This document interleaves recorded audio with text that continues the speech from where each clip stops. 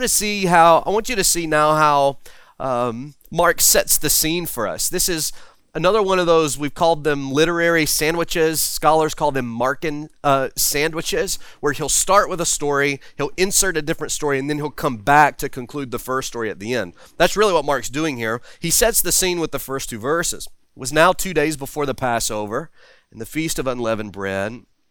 The chief priest and the scribes were seeking how to arrest him by stealth and kill him, for they said, "Not during the feast, lest there be an uproar from the people." And so these two verses here introduce this final subsection of Mark's gospel. All of the focus is now turning to the suffering, death, and ultimately resurrection of Jesus. And remember what Mark stated in the very first verse of the book was his purpose. His purpose is to proclaim that Jesus of Nazareth is the Messiah and the Son of God. And by God's grace and through the work of God's Spirit, he has skillfully set forth his argument, which finds its glorious conclusion in these last 3 chapters. And though believers look on these moments with understandable joy, they really are very dark and disturbing. We're told that the feast of the Passover and unleavened bread are within 2 days' time from beginning. The ruling body of the Jews here, mentioned as the chief priest and the scribes, probably meant to be a reference to the Sanhedrin. They are hurriedly and stealthily pursuing the death of Jesus. They've plotted for years. This has been building up all through Mark's gospel, this antagonism of the leaders among the Jews. They are now at a point where they can wait no longer, and they're waiting for the opportune moment, which presents itself here when one of Jesus' closest friends agrees to help them. And as they carry out this plan, all of Jesus' disciples abandon him, and he's left utterly alone to face the agony of the cross. And it's amid this context that Mark inserts this beautiful story of devotion and worship. And we say, well, why exactly is this here? Well, I don't think it's hard for us to see that this story itself carries on the theme that Mark has woven throughout his whole book on the nature of true and genuine discipleship. We've seen that time and again. And what we see happening here with this woman, it's not so much a picture of that initial decision to be a follower of Christ. Remember is it chapter 8 where Jesus says, if anyone will come after me, let him deny himself and take up his cross and follow me, right? And he sets forth the terms for discipleship. Well, that's a decision we make at the moment of conversion, isn't it? Our hearts are awakened in faith to the person of Jesus Christ. We respond then with an affirmative action that we're going to leave everything else behind and we're going to follow Christ with our lives. But that spirit and attitude and mindset of discipleship does not end in that moment.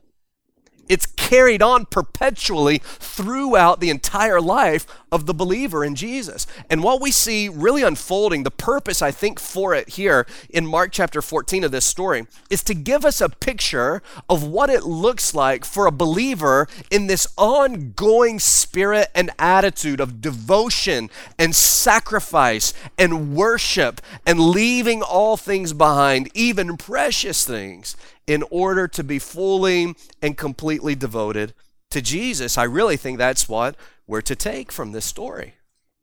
While the Jews are rejecting Jesus and the 12 are abandoning Jesus, this woman's action stands out as a beautiful illustration of wholehearted devotion to Jesus.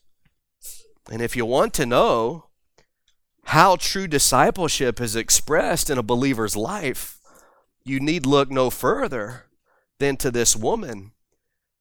Even Jesus himself said what she's done, it's not going to be forgotten. People are going to talk about it forever. Wherever the gospel goes, they're going to talk about this moment. And here we are, 2,000 years later, and we're talking about this moment. Four things about this passage I want to point out to you. The first thing is this. I want you to see extraordinary devotion. Extraordinary devotion. What does it look like for a believer in Christ to continue in faithful discipleship? Well, it begins and ends with extraordinary devotion. Look at verse 3. While he was at Bethany in the house of Simon the leper, as he was reclining at table, a woman came with an alabaster flask of ointment of pure nard, very costly, and she broke the flask and poured it over his head. Now, neither Matthew or Mark reveal the woman's identity. Luke doesn't cover this particular event. But John chapter 12, in fact, if you want to write that in the margins of your notes, I want to encourage you to go and read that passage later on this afternoon.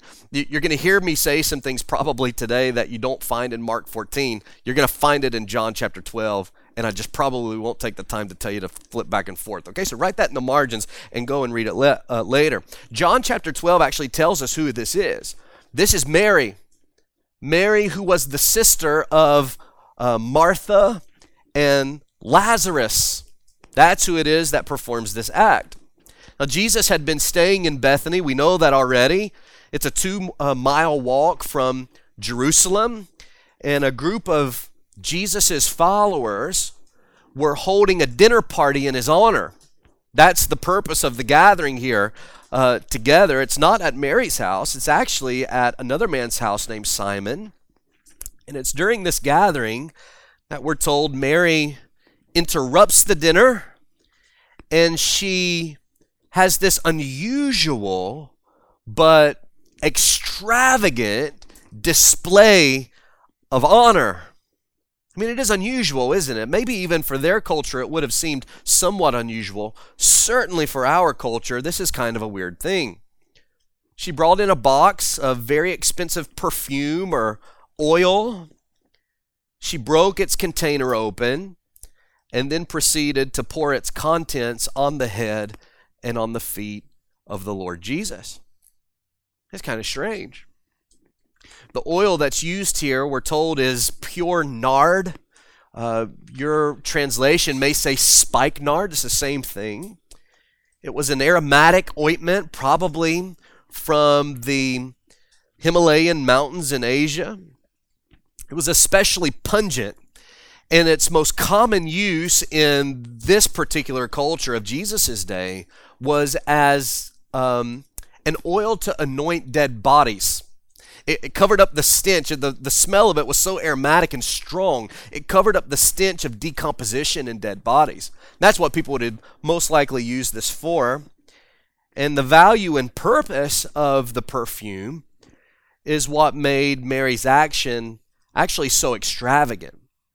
Ironically, it's actually also what made people so offended by what she did. There's more to this action than just the giving of a luxurious gift. In fact, there's 4 things I want to point out about Mary's worship here that show us that this really was an extraordinary act of devotion. First thing is this: it was costly. Her act itself, her worship itself, was costly. The cost of such a bottle of ointment was, we're told, equivalent to at least 300 denarii, which is a year's salary. Now, can you imagine, just in the monetary value of this perfume, can you imagine men taking a year's worth of your salary, going this Christmas and buying the equivalent of whatever your salary is in perfume for your wife? A single bottle of perfume worth a year's salary. And then can you imagine if your wife then comes to church next week and decides she's going to pour the entire contents of that bottle of perfume on me? You might be a little offended by that, right? Why?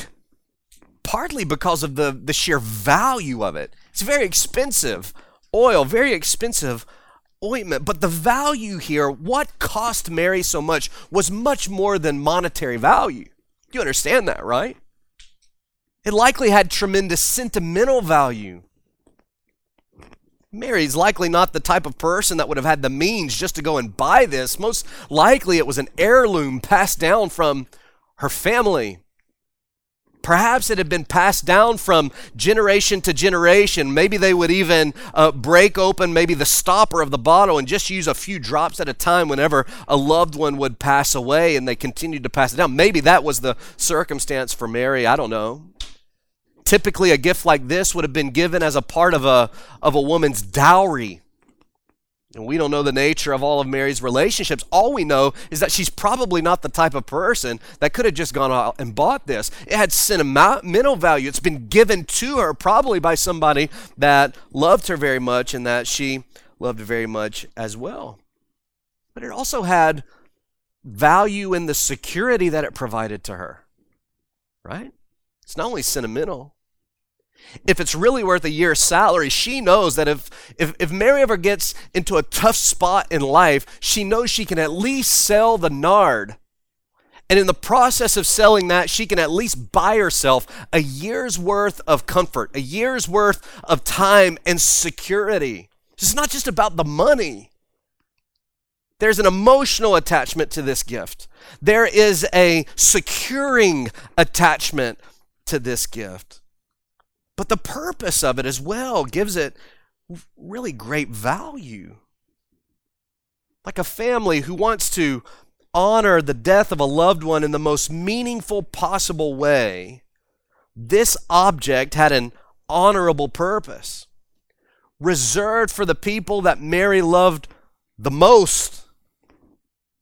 In other words, it cost Mary significantly to lavish this worship on Jesus, something we should all take careful note of here in this story. It wasn't just about the money. There was a lot more value to this object than just that. And she was willing to give up all of it. The money, the security, the sentimental nature, the purpose for another person that this would have had. She's willing to give all of that up in order to give it to Jesus, in order to express this devotion to Jesus. And isn't this the nature of true worship? True worship always costs us something. Always. And when I say worship, I don't mean just merely the gathering on a Sunday morning. When we talk about worship, we're not boxing it up into an event. We're talking about the overflow of our life in response to the goodness of Jesus and the person of God and his character. Our whole life is to be lived as an act of worship to him. That always cost us something. In fact, it always cost us everything, as is exemplified here in Mary. But it wasn't just costly, it was calculated. Her worship, her devotion was calculated. We shouldn't be quick to accuse her of being careless or rash. The unusual nature of what she did, I think, communicates that her actions were actually very thoughtful. They were thought out. But then consider this. They're not in Mary's house. This party's at someone else's house. So it's not like they're in the middle of the party and Mary just gets this idea that up in the closet I've got this thing, this would be pretty cool to do, and she just does it spontaneously. That's not the picture that we get here. Mary has thought about this ahead of time. She has seen in this act a way to express her love for the Lord, and she goes home, she gets the ointment, and she brings it along with her. It was calculated. It was intentional. She did it on purpose. Nobody shows devotion to Jesus on accident. It doesn't happen. You don't just wake up one morning and say, you know what? I think I'm going to live my life for the Lord today. No, it's the build-up. It's a calculated response to who Jesus is and what he has done. And it's daily, intentionally living out our lives in this expression of devotion. It's costly. It's calculated. Third, it was unreserved. It was unreserved. Mary didn't break the box's seal in order that she might pour some of the oil on Jesus.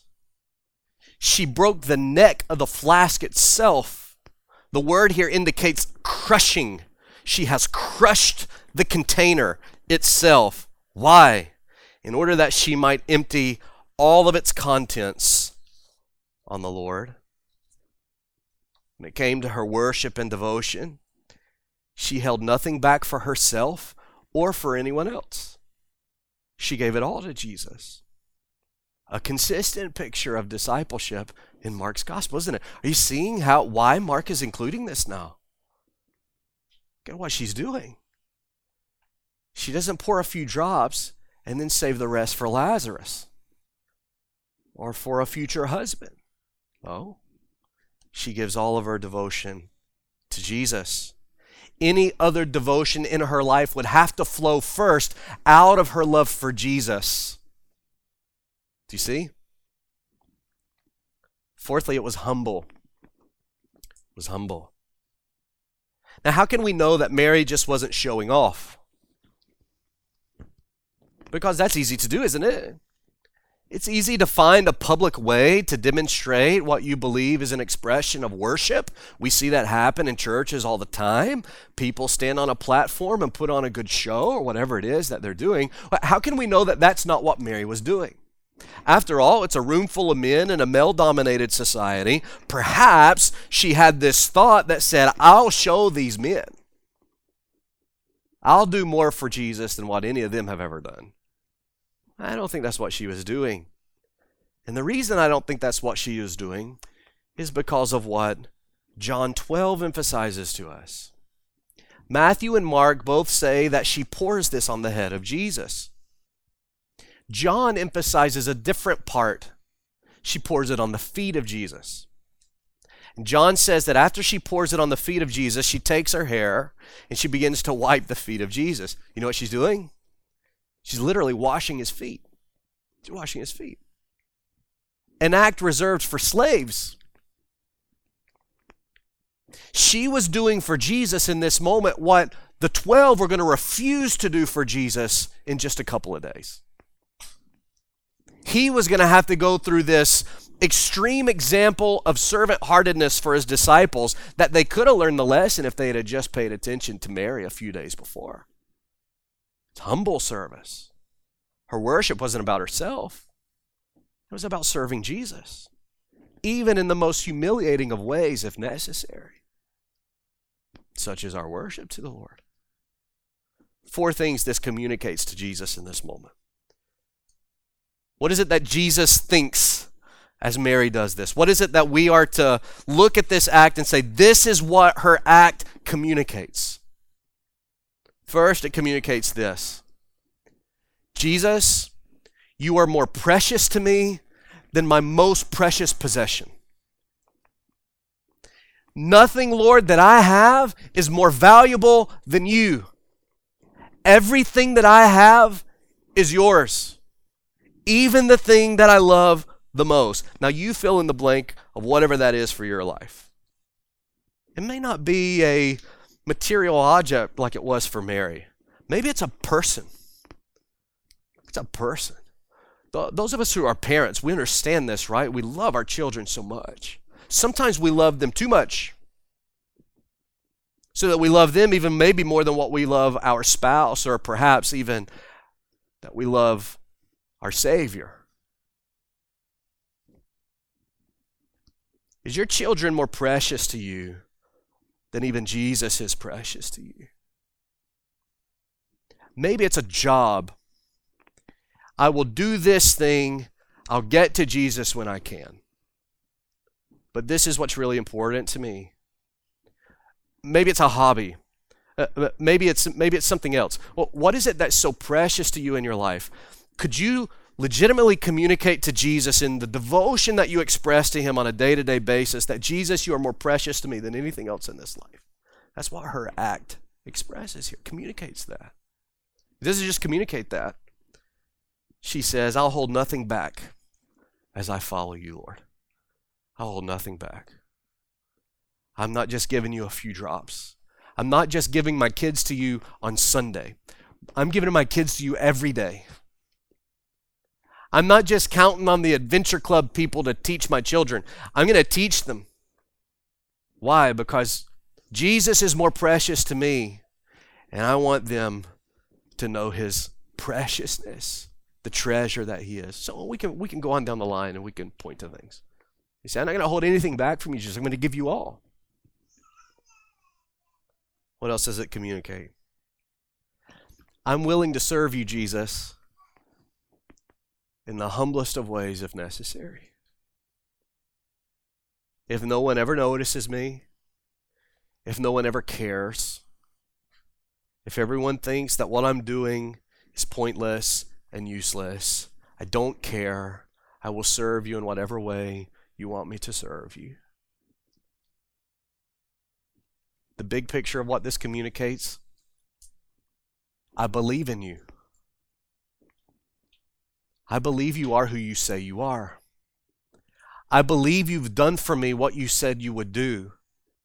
And in response to that, I give you all of my worship and all of my devotion to the Lord Jesus. Extraordinary devotion is what we see here. Number 2, we see surprising opposition.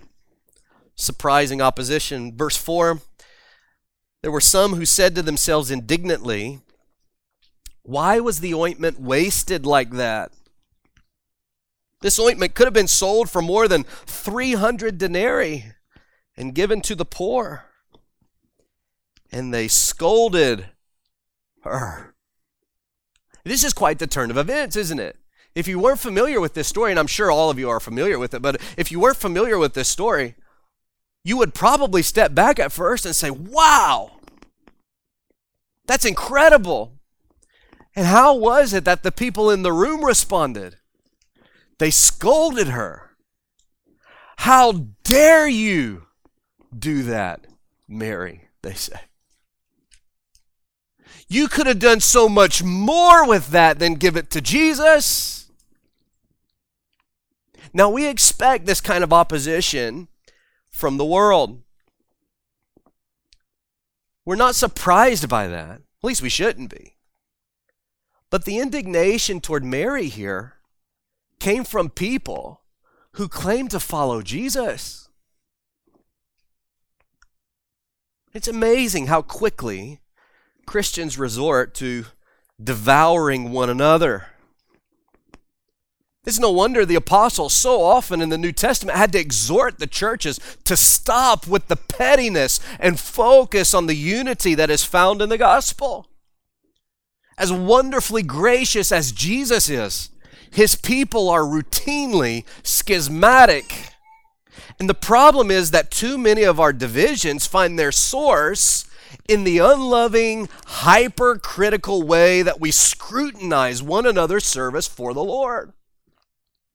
Can I remind you what Paul said to the Galatians? Galatians chapter 5, "But if you bite and devour one another, watch out that you are not consumed by one another." If we just continually go after each other and one another's service through the Lord, eventually there won't be any of us left. Essentially is what Paul says. The truth is that the others in the room should have applauded Mary rather than scold her. I don't mean to insinuate that all divisions are unnecessary. It's not what I mean. I think you understand what I'm getting at here. But some are unnecessary. What they should have done for Mary is said, "Wow, I wish I would have thought of that. What an act." Think about who's in the room. They're at the house of Simon the leper, which we know nothing about him except one thing. At one time, he had leprosy, and now he doesn't. And most likely the reason he's hosting this party in his house is because Jesus is the one that cleansed him from the leprosy. But it's not Simon the leper that we see lavishing Jesus with such extravagant worship. I'm not saying that he was a part of the crowd that was condemning her, but he's not the one that's highlighted here either. Who else is in the room? Lazarus is in the room. And let me just remind you, just a few days before this, Lazarus was dead. And because of Jesus, now he's alive. But it's not Lazarus lavishing this worship. All the disciples are there. Look at all the things Jesus had done for them and allowed them to see and allowed them to understand what he was going to do with their lives. Yet it's Mary is the one. They should have applauded her. They should have joined her in this act of worship, but it's not what they did. And so that begs the question, why? Why would they condemn her in this way? I came up with 3 reasons. Maybe you'd come up with more. First, I think they have misplaced priorities. Misplaced priorities. I'm going to say more about this in a minute, but the basis of their reaction is that they judged her act as a waste.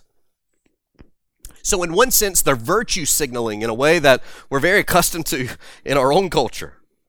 Rather than judge her action for what it was, they judged it for what it wasn't. So that they paid no attention to the fact that what Mary was doing, she was doing for Jesus. They only focused on who she wasn't doing it for, which in this case was the poor. And the irony in that is that by regarding her worship as wasteful, they implied that Jesus was undeserving of this act of devotion. They put their social agenda above their gospel agenda. Okay? I think it's part of the problem. We're going to come back to that in a moment. The second part of this is deceitful influence. Deceitful influence. We refer back to John chapter 12 in this. John tells us that the ringleader of the whole ordeal was Judas Iscariot, which isn't surprising if you understand the way the rest of the story unfolds necessarily. John says that it was Judas who first brought this up, and he persuaded the others in the room to come alongside him, but that he was a deceiver in the process. He didn't tip them off to his true motive. What they came to find out later was that Judas wasn't concerned for the poor at all. Judas was the keeper of the purse for the group. John says in John chapter 12 that he would help himself to the purse. In other words, he was stealing from the group. Later they find this out. What Judas is concerned about in this moment is not the poor people who need some food for the evening. What he's concerned about is 300 denarii getting added to the purse so that he can take his cut without anybody realizing what he's doing. And here's what Judas does. He begins to persuade others in the room. There's a deceitful influence here. He wins them over to his position that he doesn't even hold, which is a warning for us, isn't it? It's a warning for us. Don't get carried away in judgment on the basis of someone else's opinion. Start first with the Word of God and make your judgments against the measurement of God's truth, not what someone else thinks about any given circumstance. We would do well to remember this. When it comes to spiritual issues, when it comes to social issues, don't get carried along with the mindset of people around you without first looking at the truth of God. If they had stopped and thought for a moment, they would have seen the folly of what they were saying. But they were carried along by a man who in his heart just wanted to steal the money. It's amazing how many Christians have too quickly followed another person's influence, only to find out later that it was all a selfish ruse. Be careful of that. I think the third thing is probably fairly common even among us today, and it's just simple envy. It's hard not to imagine that pure jealousy was at the root of some of the criticism. Maybe not, but we know the easiest way to minimize our own weaknesses to others is to diminish the strengths of other people around us. We try to build ourselves up by tearing other people down. If we're embarrassed that Mary did this and we should have done it, but we didn't, the first thing we're going to do is try to criticize what she did so it doesn't make us look quite as bad. Perhaps there's some of that happening in the room. Either way, it was surprising opposition. And I just want to encourage you through this to persevere through such opposition. Every act of devotion is going to hit some form of obstacle. Persevere. I want to also remind you to be careful that you are not the opposition yourself. Encourage people to lavish on Jesus all of their devotion and worship. And let's encourage them and join them in doing so. Main point number 3. Divine commendation. Divine commendation. Look with me at verse 6. Jesus said, "Leave her alone. Why do you trouble her? She's done a beautiful thing to me." I don't want to read emotion into the text unnecessarily. But when have you ever known someone to casually or nonchalantly intervene to protect another person. We don't do that. No, this carries with it a sternness, a passion. Leave her alone. Why would you ever condemn her for doing this? Of all things, why would you try to stop her? They had judged Mary's action as wasteful. Jesus saw it as beautiful. And the bottom line here is that if God is pleased, it doesn't matter who isn't. Let me just say that again for the people in the back. If God is pleased, it doesn't matter who isn't. Of course, that doesn't give us an excuse to just do what we want and claim that this is at God's pleasure. We do it based on the Word of God. But when we faithfully live according to God's Word, we can be at peace when people hate us for it. Please the Lord. Worship the Lord. Live for Him. Give your devotion to Him. 2 quick things Jesus commends her for. The first is her priority of devotion. Her priority of devotion. Look at verse 7. You always have the poor with you, Jesus said. And whenever you want, you can do good for them. But you will not always have me. Her critics said she was fanatical. Jesus declared that her priorities were right where they needed to be.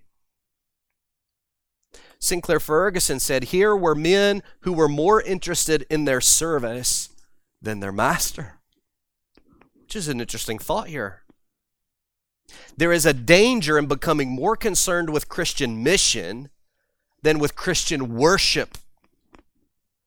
In fact, this has led many churches to replace the true gospel with a social gospel that links salvation to efforts in social reform and mission as primarily social engagement. Now, to be sure, Christians will inevitably engage in ministry to their community. James said it, James chapter 1, religion that is pure and undefiled before God the Father is this, to visit orphans and widows in their affliction and to keep oneself unstained from the world. Clearly, the action of a Christian life that's devoted to Jesus is going to be involved in social engagement. We understand that, but Jesus' statement even implies it. He implies that there is this ongoing necessity of serving the poor around us, but the priority of the Christian life must first be worship of God, devotion to His truth. And our social engagement must flow through our devotion to Jesus, not eclipse it. The purpose of Lakeside Bible Church is to glorify God first through worship and through making disciples and then through mission to the community around us. But as soon as we start to deceive ourselves into thinking that the true purpose of our church is to engage with the poor in the Cornelius area, then we'll start to diminish the necessity of the gospel. We'll start to diminish the necessity of doctrine, and we mustn't do that. It's a recipe for disaster in churches that will immediately follow in liberal theology. We must focus our worship of Jesus, understanding His truth, and then allow our service to the community and to the people around us to flow through that and from that, not the other way around. Her priorities were right in the right place. Jesus commends her for it. The second thing here is He commends her for the proportion of her devotion. Verse 8, she has done what she could. The implication, she has done all that she could. Notice it's the commendation here is not based on the amount Mary gave, but the proportion of her gift to the whole. What pleased the Lord is not that she gave so much. What pleased the Lord was that she gave everything. Which reminds us of the last story we heard in chapter 12. Jesus points to the widow woman in the temple, the 2 small copper coins that she gives, and He's so impacted by her devotion to God. And He uses a very similar statement here about Mary, but their gifts are on two different extremes as far as their monetary value. God doesn't judge your devotion based on what others do. He judges your devotion based on what you can do. And he's pleased, whether it's 2 lepta as a widow woman or whether it's a year's salary from Mary. He is glorified and pleased in what they did. Which brings us to our final point. We'll be finished, okay? Gospel connection. Gospel connection. Verse 8, she has anointed my body beforehand for burial. Truly I say to you, wherever the gospel is proclaimed in the whole world, what she has done will be told in memory of her. Now, this is interesting here. Jesus had foretold his crucifixion and resurrection to the disciples on at least 3 occasions, and they just couldn't come to grips with what that meant. We've looked at that extensively in Mark's gospel. Is it possible that Mary had begun to understand what the disciples continued to miss? Maybe. Let me make the case for it. There's only 2 other places in the scriptures that we find Mary, the sister of Martha and Lazarus. First one's in Luke chapter 10, I think. Jesus comes to their home, and there's a bit of a dramatic event that unfolds. Mary started helping Martha with the meal, and eventually she finds herself seated at the feet of Jesus. That's where she wanted to be. Martha gets upset about that. She runs to Jesus, and she says, would you please do something about Mary? I'm in here serving all by myself, and she's just sitting out here. And what does Jesus say? She's chosen the good portion. I will not take that away from her. He didn't condemn Martha for her serving, but he wasn't going to take away Mary's worship either. Where does she find herself routinely? At the feet of Jesus, listening to Jesus, taking in what Jesus had to say, watching what Jesus did with his life. The next thing we see is when Lazarus is dead. John chapter 11. Jesus finally makes it to Mary and Martha. Most of the exchange happens with Martha. But what is it that Jesus says to Martha, which inevitably would have been passed on to Mary? I am the resurrection and the life. Whoever believes in me, though he be dead, he will rise. He will live again. And then they witness the miraculous power over death that Jesus had in Lazarus. Now, I'm not saying Mary had it all put together. I'm just saying she spends her time with Jesus listening to him. She's witnessed his resurrection power in her own brother's life. She's heard him say himself, I am the resurrection. Is it possible that Mary listened well enough to understand something's about to go down with Jesus, and I want to make sure I show him my love and worship now? I think so. Whether or not she understood it all is up for debate. But what is certain from the text is that Jesus affirmed that her act was symbolic of his coming death on the cross. She has anointed my body beforehand for burial, he says. Then he proclaims that her actions would be perpetually remembered wherever the gospel is preached through the whole world. Now, memorializing Mary wasn't about Mary. It was meant to bring our thoughts back to the cross. Because Jesus says what she's done really has a lot to do with my death. And when we think of Mary, we're not supposed to just think about Mary. We're supposed to think about Jesus, what he has done for us. Jesus takes this act of devotion and he connects it to the gospel of his death and resurrection, which screams off the page to us this truth, that Christian devotion begins and ends with the gospel of Jesus. It begins and ends with the crucifixion and resurrection of our Lord. Think about it. What did Jesus do on the cross? He makes a full atonement for the sin of all who will believe. He suffers our death. He suffers our hell. He takes the wrath of God in our place. And then his resurrection shows that his atonement was satisfactory to God the Father and that he alone has power over life and death. Why do we gather on Sunday? Not to feel better about all the stuff we did wrong during the week. We gather to celebrate the crucifixion and resurrection of Jesus. Why do we express devotion to the Lord on Sunday or any other day? Because of the cross and the resurrection. It's all about the gospel of Jesus. Everything brings us back to Him and to what He has done for us. And it provides the motivation for us every day. Why will I live holy today? Because Jesus died for me. Why will I go to church today? Because Jesus died for me. Why will I teach my kids the Bible? Because Jesus died for me. Why will I live my life for Him? Because Jesus has done so much for me. It all comes back to the gospel. It's the gospel we proclaim, it's the gospel we believe, and it's the motivation for our total devotion as faithful followers. Now, in conclusion, let's look at these last two verses, okay? I don't want any Eutychuses falling out of the window this morning, all right? Verse 10. Then Judas Iscariot, who was one of the 12, went to the chief priest in order to betray him to them. And when they heard it, they were glad, and they promised to give him money and sought an opportunity to betray him.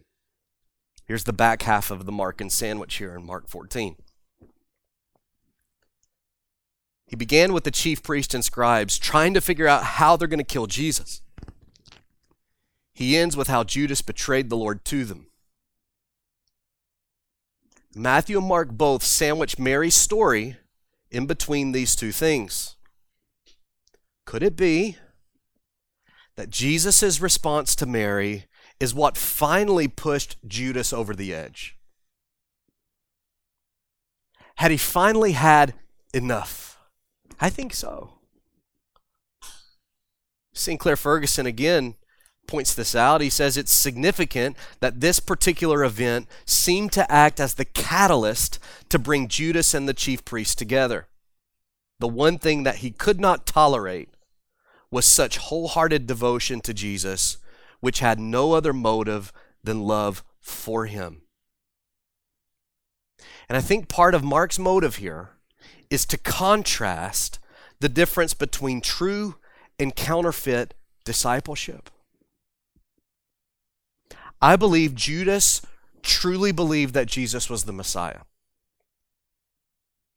I think Judas was unwilling to accept what Jesus taught was the true purpose of the Messiah. So that in following Jesus, he was looking to gain something from Jesus that he wasn't actually offering. Now track with me. Judas thinks Jesus is Messiah. That means power and wealth for all who follow him. I'm going to stick in close to this guy because when he rises to the top, I want to be right there with him. And for 3 years, he patiently endures the teaching. He patiently endures the hardship, thinking that when they finally get to Jerusalem, this is what's going to unfold, and I'm going to be a part of that process. But as they got closer and closer to Jerusalem in this 3rd year, he quickly begins to realize that Jesus is not who I think he is, or at least he's not the Messiah that I think he is. I'm not going to get from him what I thought I was going to get. So Judas cuts his losses, and he gets whatever he can out of it, which ends up being just 30 pieces of silver. The cost of a slave. And he betrays the Lord and he runs away. Why? Because he thought Jesus was an imposter? No. Couldn't have. He witnessed all the stuff. He knew there was something significant about Jesus. What he refused to accept is what Jesus was offering. Jesus wasn't ending up going to do for Judas what Judas actually wanted. So he follows that as a disciple for a while, and eventually he runs away. Mary stands in stark contrast to this. Here, Mary, out of love for Jesus, gives up the thing that is most precious to her, probably. Judas, on the other hand, runs away from Jesus because he did not receive some precious thing from Jesus in a material sense, that is. Do you see the difference here? One is a true follower of Jesus. One is a counterfeit. One has truly come to faith in who Jesus is and what Jesus actually came to do. One has been entertained by Jesus, intrigued by him for a little while, but eventually falls away. That's the difference between the two. I think Mark's pointing that out to us here in this story. Judas represents a host of people in each generation, I think, who come to Jesus not in faith, but in hopes of leveraging his power and his compassion into a better life for themselves. And eventually, when they realize that Jesus is different than what they supposed, they betray him to pursue some other thing in the world. It's easy to desire the benefits that may come from Jesus' hand more than desiring Jesus himself. And I think this is the key difference between Mary and Judas, between the true disciple and the counterfeit, which leads us to ask a few questions. Is your profession of faith and devotion based on who Jesus is and what he has accomplished in his death and resurrection? Or are you coming to Jesus for some other thing or for some other reason? That's an important question we need to ask. Is my devotion to him based on the gospel or something else? Only the one who comes to faith and follow Jesus as Lord will actually come to see his true worth and will persevere through that hardship. But then if you're a believer, there's other questions we can ask this morning. Piercing questions, perhaps, that aren't related so much to whether or not I'm a true believer. I know I'm a true believer. But is my devotion to Christ costing me anything? The passion that I had for Jesus in the beginning, has it seemed to wear down? Am I as faithful to him as I have always been? Am I intentional, calculated in the way that I live my life for him? Am I holding anything back from him?